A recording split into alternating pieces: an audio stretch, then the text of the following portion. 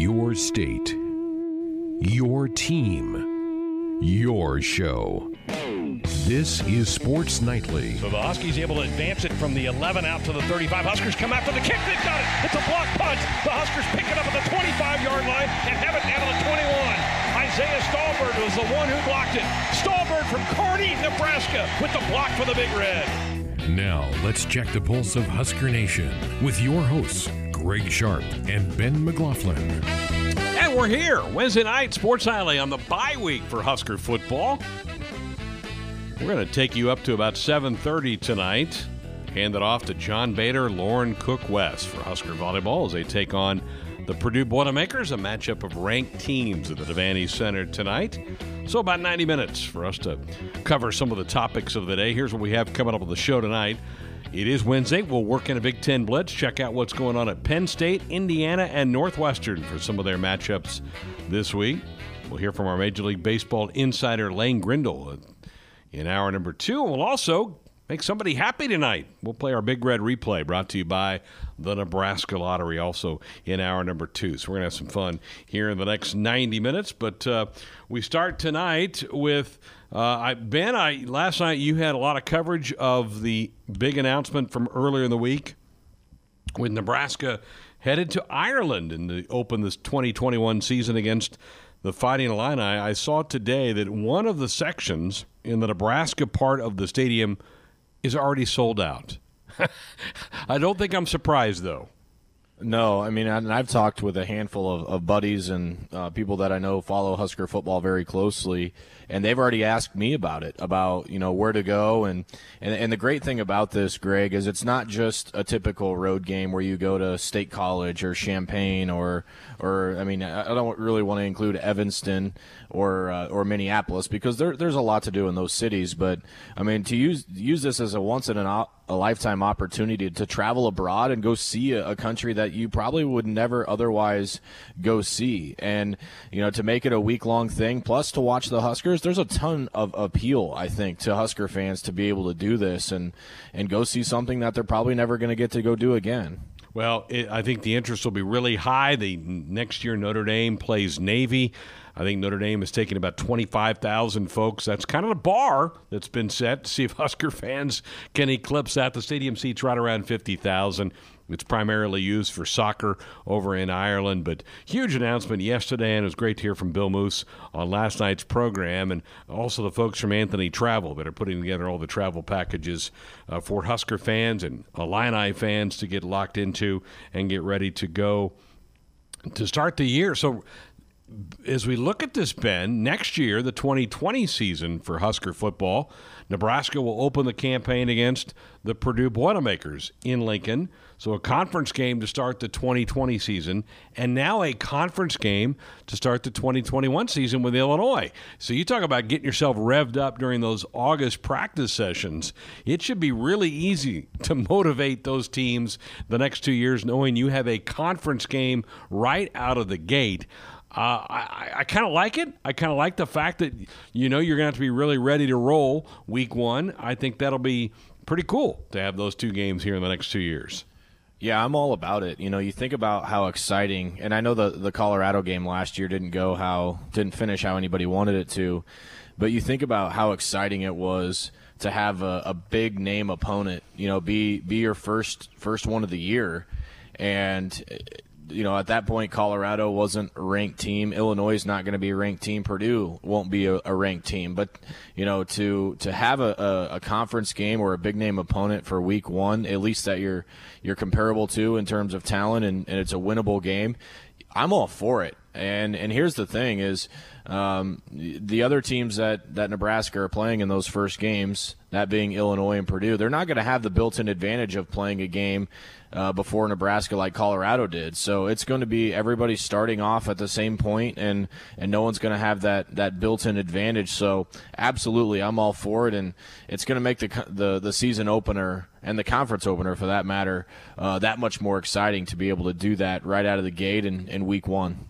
I don't know how much of an advantage in recruiting, Ben, that this announcement of the Ireland thing is going to get. I don't know if high school players are going to think that's that cool of a deal. I mean, it can't hurt. It's obviously, hey, besides coming here and getting the chance to play in some bowl games, we're going to take you across the pond and let you spend some time in a different country. Can't hurt, but again, and you traveled the Husker basketball team to Italy this summer. I don't know how much 17, 18, 19-year-olds really get a kick out of that. This may be more for the fan base. And you know, looking at some of the early reaction from some of the fans, some people are kind of, why are we doing this? What's the big deal about this? But we just came from Champaign a few weeks ago. Nebraska didn't have a ton of fans in Champaign, Illinois. I guarantee you there'll be more Husker fans in Dublin, Ireland for that game in 2021 than there were in Champaign from when the Huskers played the Fighting Illini in September. But back to the student athletes, I know that we'll mention it to young guys that we're recruiting over the next couple of years that you can be a part of this. And you may have a better feel for this because you were around that basketball team when they went to Italy. I don't know that resonates so much with them, but I think for the boosters, the alumni, and the fans of the program, it's a pretty cool thing. It is, and like, here's the thing: when you're a recruit and you're trying to figure out where you want to go to school, and you know, I just finished Last Chance U. There's another series on Netflix called QB1, and you get a glimpse of these high school and junior college kids of what's important to them when they select a school. You know, you get a nice behind the scenes look at some of these kids, what their home life is like, and it's really an eye-opening perspective changer for me, you know, seeing these real-life examples. And these kids are trying to make a choice for their future for the course of 3, if you're lucky, if not 4 years, and then beyond. A week in Ireland is not going to be a reason why you go to a school. Now, it's definitely going to be nice to kind of have that in your tool bag, and you know, when you're laying your pitch out, to say that, you know, we're an innovative school, we like to do these kinds of things. This might not be the only thing we do. It probably would be the only time we go to Europe, but we're always innovative in the way we think. And you know, you kind of back that up with the point of the new football facility that they announced, and I think you can kind of build some momentum there about how seriously your administration is taking football. Now, that is an angle you can recruit to, yeah. But just the trip in itself, I don't know that it's you know, if I'm weighing options between Nebraska and Kentucky and Texas Tech and Baylor and TCU and Florida State, I'm not going to go, well, Nebraska's going to Ireland for a week, so I'm going to go to their school. I just don't see that really translating into a direct recruiting bonus. But you know, that is just an added proof in the pudding, if you will, of Nebraska putting their money where their mouth is about their commitment to the football program, and I think it's a great thing, big picture wise, that the Huskers are doing that, and always thinking in innovative ways to get ahead in college football. So I agree with you. I don't know that there are very many. I don't know. There will be players on the team that aren't super fired up about going overseas and you know, going to Ireland, but I think when they're much older, 25, 30, 35 years old, they're going to very much they're going to grow to appreciate the experience, and it's something that they'll never otherwise do. And I thought yesterday at the press conference, Bill Moose said it best. He goes, "I bet half of this football team would never ever consider getting a passport, and now they're going to have to." So it is a great experience. I've seen firsthand in Italy, you know, the trip wearing down some of these teenagers, and you know, just getting caught up in the day-to-day life. But all in all, it's going to be a great opportunity, and you just hope that they're all thankful for it by the time, you know, they grow old.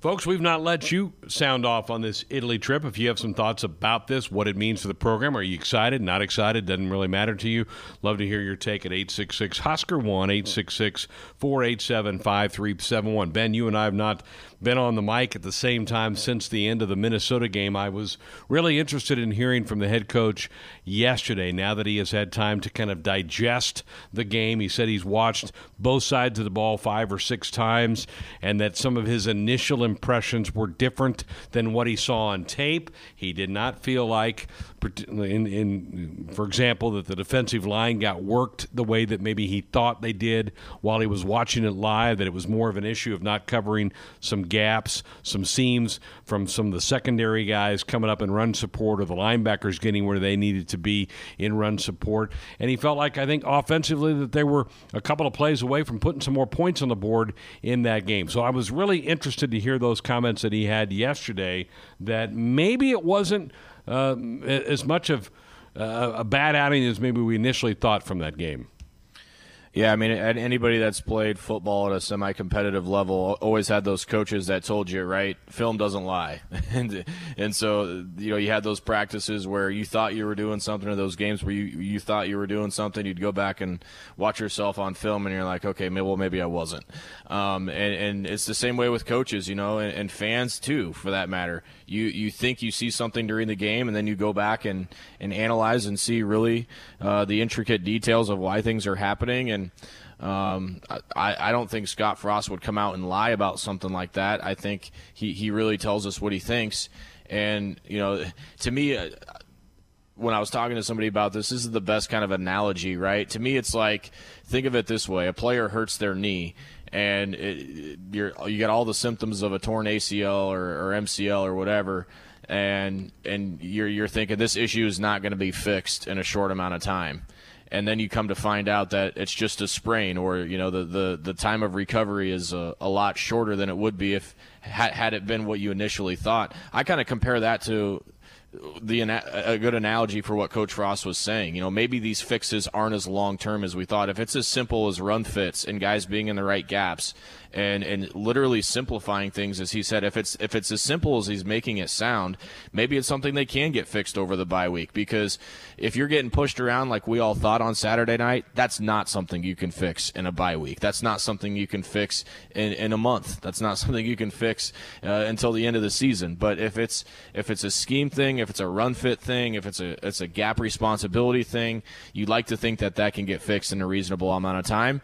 And the only way we'll know if that's the truth or not is if those adjustments get made and Nebraska's much more stout against the run. Yeah, no doubt. All right, 866-HUSKER-1, 866-487-5371. The number if you want to dot us up with a comment or question. Let's take a couple of calls before we head to our first break of the hour. Steve in Holdridge, you're going to lead us off tonight. Good evening. Good evening. What's on your mind? I was just going to tell you the ticket sales are going very well. My daughter, Annie, from Holdridge, works for Anthony Travel in Dallas. Great. And they have, I talked to her, about 5 o'clock, I guess it was. And, yeah, they have already sold a lot of packages. I think there will definitely be more in Ireland than there would have been in Champaign. I think this is a great chance for people who maybe have never thought about traveling across over to Europe to go do it. And hey, take in a Husker football game while you're there. I think it's a wonderful opportunity. I guarantee you, Steve, and I think your point is right about your daughter hearing all this, that our fan base is a lot more excited probably than our team is, and I think that's great. Well, last week in a meeting, which of course nothing had been announced yet, they asked her. They said, what do we expect? Do Nebraska fans travel? Well, you can imagine what she told them. Yeah, and they're fine. They're fine. Yeah. And they have their packages are pretty neat. They've got golf packages that go with it. It's quite a trip. Well, it's one of those ones that you take just a couple of times in your life, and this should be one you do. Steve, I appreciate you giving us the update. Congratulations on your daughter having a nice job, and we appreciate the update on that. Let's head up from Holdridge to Niobrara. Brian, you're up next on Sports Nightly. Good evening, first-time caller, long-time listener. Dave, I wanted to comment on the aspect of the parents' involvement with this new recruits. Uh-huh. A chance to get that cultural experience as a youngster is pretty good, and parents would really, I think, would really push towards that. I would hope so. I would hope that they would impress on their young person that, hey, this is a really great opportunity that you'd be, you'd be foolish to pass up to go travel somewhere else and spend a week somewhere. I think you're right, Brian. I hope that's the case. Well, also along with just the traveling, that many hours in a plane with nothing to do but sit and talk to you, the guy next to you, the team building that can come out of it, even if it's just for a week, it's huge. No doubt. Thank you, Brian. Appreciate the call on that. And, Ben, going back to your Italy experience back in August with the men's basketball team, Fred Hoiberg said that several different times about the best part of that thing wasn't the basketball part, it's the guys who had to spend time with each other. Yeah, and Coach Frost addressed that this week, too, yesterday. He said, we're still working on team chemistry, and so there's no doubt that that's going to help. And, Greg, I'll take it a step further. We talked with some Michigan players at Media Days, Jordan Glasgow, their linebacker, about Michigan's experience going to Africa, and he said the same exact thing. That's somewhere we would never go. We bonded a lot as a team, and there's not a lot of cell service in Africa or Wi-Fi, so we were forced to talk and hang out with each other. So I think you did kind of see a glimpse of how it can be beneficial to a team, at least the chemistry and the off the field portion, and not just here in Nebraska, but other teams benefited from it as well. Yeah, no doubt. Wednesday nights, college football season, we like to do a little spin around the league called the Big Ten Blitz. The Big Ten Blitz. Penn State. Talked about the Penn State Nittany Lions. Corey Geiger of the Altoona Mirror is with us. Corey, good win, solid win for Penn State last week. What was your grade card of that game over Iowa? You go to Iowa and win, Greg, that's a good win. It's not a great Iowa offense, but I've been to Kinnick Stadium for several games where Iowa has beaten Penn State, and obviously they win a lot of big games there against quality competition. So you get a good win, you get confidence, Greg. That's the most important thing. It's a very young Penn State team with young contributors on both sides, and those kids are now confident, and confidence is a powerful thing for a young football team. No doubt. They held the Hawkeyes to just one touchdown in the game. Penn State had a touchdown taken away from them on a controversial reversal of a call by the replay booth. How much attention has that gotten in State College all week? Oh, a whole bunch. Look, that was bogus, and I try to be unbiased. Your listeners may think, well, of course, he covers Penn State. Of course he's going to think it was a touchdown. No, it was a touchdown. I mean, there's a replay that clearly shows that the ball crossed the line, and it was called a touchdown on the field. And then the replay overturned it, and it led to, a major game-changing potential situation. My problem, Greg, is mistakes happen in sports. Coaches, players have to answer for mistakes. But when officials make mistakes and conferences make mistakes, the Big Ten won't acknowledge that it was a mistake. I just think it's really unfortunate the way our sports society is, that there's tens of millions of dollars at stake with all this stuff, and these leagues can't admit when mistakes are made. I really think it's unfortunate. I'm with you. I thought for sure the league would come out Sunday or Monday and say we blew the call. It was a touchdown. Fortunately for Penn State, it did not cost them the game. They end up winning 17-12 over the Hawkeyes. All right, now it's on to Michigan week. Penn State to host the Wolverines Saturday night. I gotta imagine that Beaver Stadium is going to be alive and rocking on Saturday night. It's going to be wild. It's their annual whiteout game. Beaver Stadium holds 107,000, but there will probably be 110, maybe even 111,000 there. It's going to be wild. This is an undefeated Penn State team. It has not been tested greatly yet, and Michigan's offense isn't great, but their defense is really good. This will be a big test. If Penn State gets through this, now you kind of start to think, okay, what would need to happen for a college football playoff appearance, which obviously would be a win at Ohio State.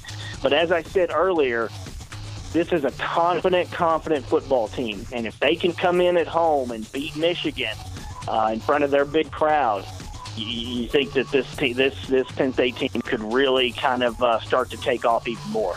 Lay it out for us. What are the keys, the matchup what will determine this thing? Well, both offenses, I think, are unproven. Michigan's offensive struggles this year are just, wild against Army, against Wisconsin. You look at some of the struggles they've had bringing in a new offensive coordinator in Josh Gaddis, who used to work for James Franklin at Vanderbilt and Penn State. I think Jim Harbaugh's got to get out of the way and let Josh Gaddis do his job. And I expect Michigan to come in and at least try to do some different things, not just be that old conservative running game. But here's the thing, Greg. Penn State's offense, I don't think has proven anything yet either. They've scored a lot of points, but they've played some bad teams. They only scored 17 points at home against Pitt. They only scored 17 against Iowa.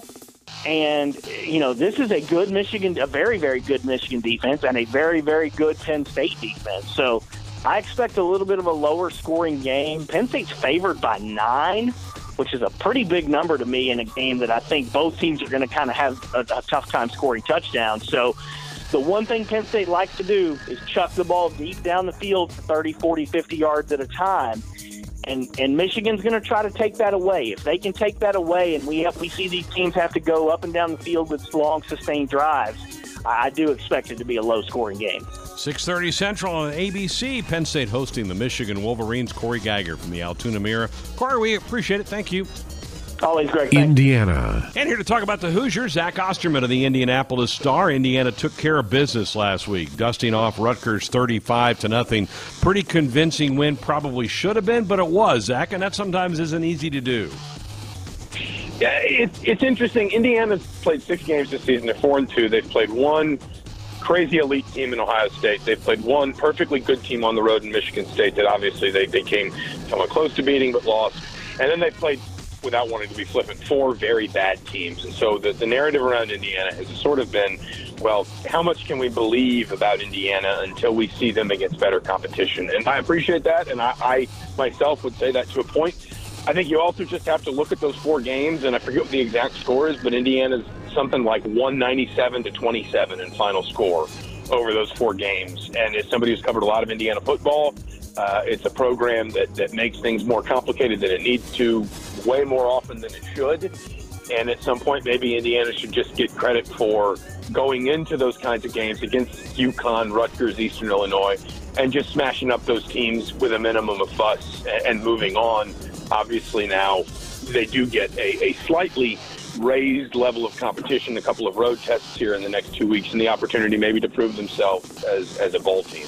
Zach, if you look at the team stats for the year, Indiana's 5th in total offense in the league and 5th in total defense. Which side of the ball are they better at, and which side does have to get better if they want to get themselves to bowl eligibility here before this thing is over? I would say that they're probably a little bit better offensively right now. Admittedly, a lot of that is based purely around the Michigan State game. But I think there's also a recognition that 2 of your biggest playmakers are Michael Penix, who is unnaturally talented as a redshirt freshman quarterback, and then Walt Sillier, who's second in the league in receiving yards at this point, has had a back-to-back huge weeks. He already owns the Indiana career record for games with double-digit catches. He's I think got double anybody else. He's got 4. He's got 2 of them in the last 2 weeks, and those guys are, I think, emblematic of an offense that has taken some big strides forward under first-year coordinator Kalen DeBoer. And then if you ask me which side maybe needs to prove itself a little bit more, I would say probably the defense. It's a defense that in those games against the very bad teams, Rutgers had 1 passing yard on 5 completions last weekend. So Indiana's had some really, really good games, held UConn, I think, to 145 total yards. But then we also saw, again, Indiana in that Michigan State game, which maybe is the kind of the best point of comparison we have for Indiana right now. Where do they fall in the league? They really struggled defensively in that game. Had a lot of opportunities to get Michigan State off the field in key situations. Dropped an interception that probably would have been a touchdown based on kind of the situation at hand. It's a defense that's clearly got a lot of talent and got a lot of promise and is growing up, even as some of its younger players just get more snaps on their resumes. But it's a defense that I think if you're talking about what's going to make Indiana a bowl team, what's going to allow Indiana to maybe win, 2 or 3 of their last 6 games, it's going to be that defense rising to meet the offense a little bit. Well, you mentioned Indiana's a bit of a mystery to people. To me, Maryland's the exact same. I don't know what Maryland is.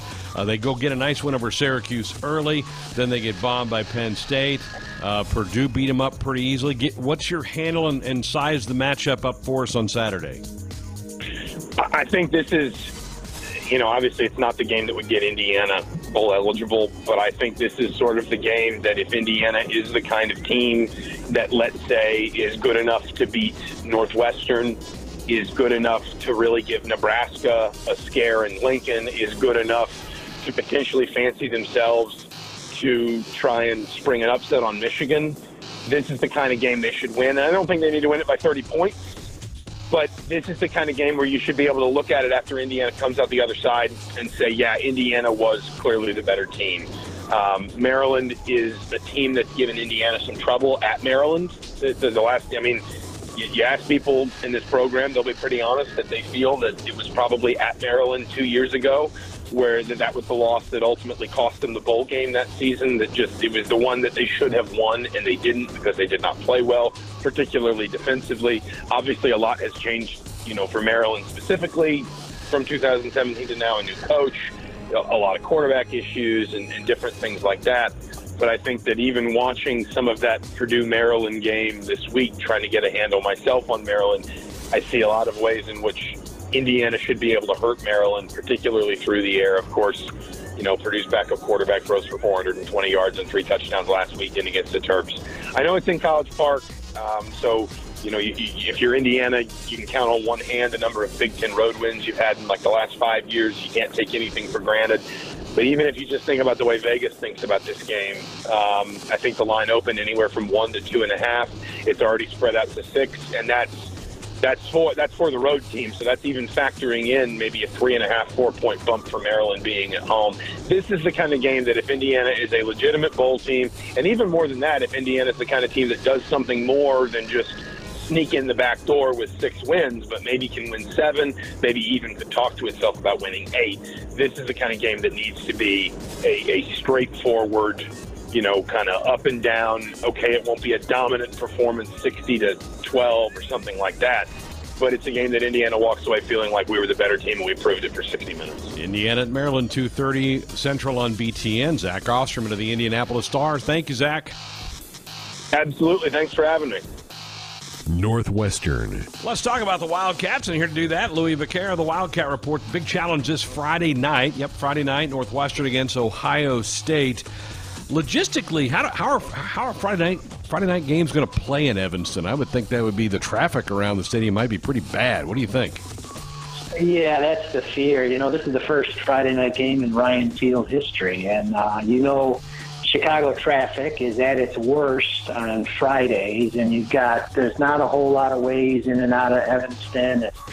Ryan Field isn't really equipped for sellouts, and there's going to be the throngs of Buckeyes there. So it's going to be a logistical challenge. When I went to the press conference on Monday, driving down Central Street, they already had 2 lighted message boards saying, kickoff Friday night 7:30, expect delays. That was 4 days before the game. Wow. So they're gearing up. They're trying to get people. They got a lot of giveaways early. They're having a basketball practice. The whole focus is trying to get people down there as early as possible because they know it's going to be a bottleneck closer to game time, and there's going to be it's going to be a mess, I think.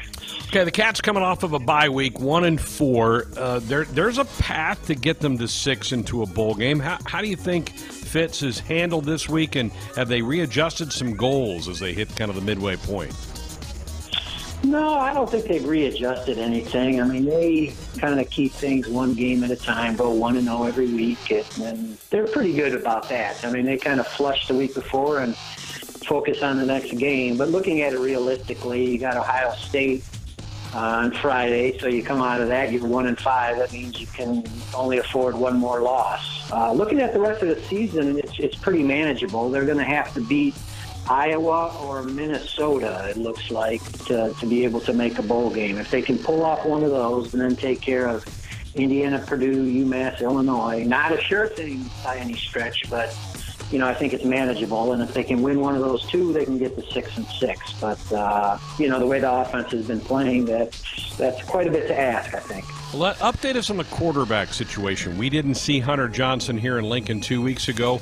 Will we see him Friday? What do you think? Well, no one really knows the answer to that question. Fitz didn't really address it on Monday, and he's not going to say anything.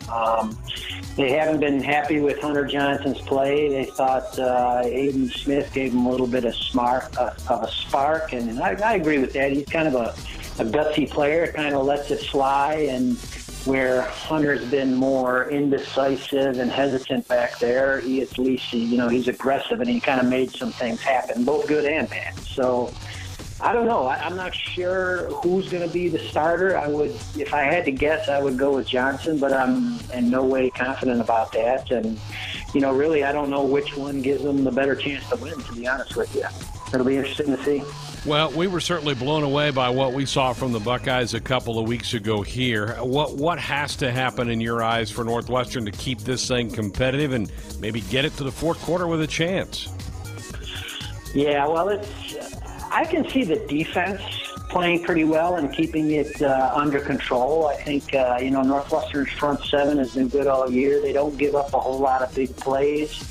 But, I feel like they're, an MMA fighter going into the octagon with one hand tied behind their back, because their offense, I just can't see a path of them scoring enough points to win. I think the defense can keep it close for a while, but unless, Justin Fields throws a couple pick sixes and they have a slew of turnovers and block a punt, it'll have to be a biblical combination of turnovers for, I think, Northwestern to pull off a win. So I can see him hanging in there for a while, but just not scoring enough points against that defense. Wildcats host the Buckeyes 7:30 Friday night. Slated to be on FS1, but because of the baseball cancellation in New York, talks that it may be on Fox Business Network on Friday. Louis Vicaire, the Wildcat Report. Louis, we appreciate it. Thank you. Thank you, Greg. Always a pleasure. Wet, dry, snowy, rain, sleet. That doesn't stop our Lane Grindle. He joins us now. His voice will sound familiar. And that ball's gone. Bye-bye, baseball. His knowledge is endless. He looked so fast. It was unbelievable. He's our Major League Baseball insider. Just ate a brownie, so I'm ready to go. Lane Grindle. Well, he's a couple of weeks into his off season, and man, the baseball playoffs have been interesting, exciting. Maybe haven't gone quite to form, but it's a great time of year for baseball, isn't it? This October, and seeing some of the best teams get after it. Yeah, there's really nothing like it, Greg. It's my favorite time of the year, and it should be. This is when the games matter the most. The strategy's so important. There's so many little things about these games within themselves that maybe we don't analyze as closely over the course of the regular season. So I enjoy it. I think the fascinating thing about baseball for me, whether it's college baseball, Major League Baseball, high school baseball, is how a team can get hot and they can ride that to incredible success in the postseason.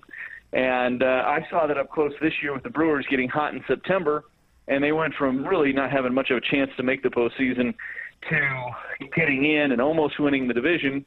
And we've seen that with the Nationals as well. And it's just neat. The Nationals since the end of May have probably been one of the better teams in baseball. Not everybody was talking about them, but they got hot again, and they've made an incredible run here in the postseason. You kind of called this a couple weeks ago. You said the Nationals with that starting pitching could certainly give the Dodgers fits. They did. They get the win there. I don't know that anybody thought they would sweep the Cardinals. I mean, that just doesn't really happen in postseason play, but my goodness, that was impressive what they did to St. Louis. Yeah, the whole Nationals could give the Dodgers fit prediction by me ended up being pretty accurate, but that's where it ends because I really thought the Cardinals would win the NLCS. And they didn't even win a game in the NLCS. I thought over a 7-game series, the Nationals' bullpen issues would show up. I felt like the Cardinals were playing well enough, and they had a good enough rotation with a really nice bullpen, and they play such sound defense typically. I felt like overall in a 7-game series, the Cardinals probably had the upper hand. But the Nationals were hotter. They got those great pitching performances. And, look, once Anibal Sanchez did what he did in Game 1, the whole series is a little bit upside down for the Cardinals at that point, because when you play the Nationals, you're thinking, okay, we got to get the games when Scherzer and Strasburg aren't going.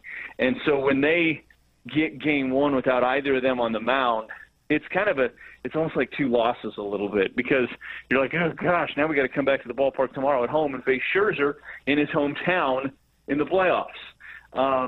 It's like a double whammy when that happens. And so obviously that changed the series. Anytime you win a game, it changes the series to some degree. But that was an incredible thing for the Nationals to get Game 1 like they did. It really was uphill from that point forward for the Cardinals. Over in the American League, it's been Chalk Culhane-like. Things go according to plan, Chalk Culhane, because he was Chalk. Because you have the two best teams, and this is what everybody wanted to see, the Yankees and the Astros. It has not disappointed so far through 3 games. No game tonight because of bad weather in New York, so it's getting pushed back a day. But, man, this has been fascinating to watch these two teams, and that 11-inning affair the other night was terrific.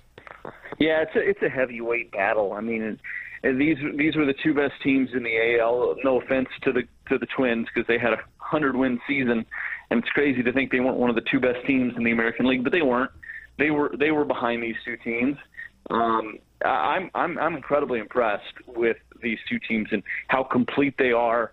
I think that maybe the difference in this series is that I think the Astros clearly have a better rotation. The Yankees clearly have a better bullpen, in my opinion. So which one of those ends up being, the bigger factor at the end? Sometimes as these series get longer, the bullpen's the one that makes the difference, but it's really hard to tell right now. The thing that the Astros have for them is this supreme confidence. Alex Bregman has become kind of their emotional, spiritual leader a little bit, and he is one of the most – and some people would call it cockiness. That's fine. I think it's great. I think guys rally behind how confident he is. He just knows they're going to win, and he has no doubt in his mind that they're going to get this accomplished. And it's also amazing that guy's become kind of like the emotional leader for that team, because he was the new kid on the block 2 years ago when they won the World Series.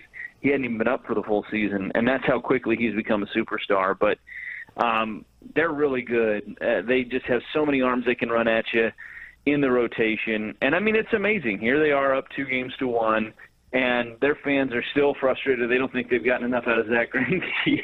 And, I mean, wouldn't that be a great problem to have? To be like, hey, look, we're up 2-1 in the ALCS, but, Greinke hasn't been great in his starts. I mean, if that's what you're worrying about, you know that you're in pretty good shape. So I think the Astros end up winning that series, but it's going to be a good one. It would not shock me if it goes 7, and the Nationals are just going to be sitting back, eating their popcorn and enjoying it while they wait. Lane Grindle's with us. He's our Major League Baseball insider. In that American League side of the bracket, there's been a lot of talking about pitch tipping. How much do teams study that, try to prevent it, and also try to pick it? Well, it's one of those things where sometimes guys, it's almost like playing poker, Greg. A guy has a tell, and they're unaware of it, and that's when you get into trouble, right? Most guys are pretty good at watching video, knowing when they're doing what and how to disguise it or what adjustments they need to make, but you get caught in the middle of the game and something's not going well. I mean, Darvish in the World Series a couple of years ago, that was the case. And the really good teams are good at picking it up. I was talking about this actually with somebody that many Husker fans are very familiar with, Al Recker. We were actually Monday night at the Packers and Lions game in Green Bay, and the Packers picked up on a 12-man on the field situation, and they alerted the refs to it, and the refs threw a flag.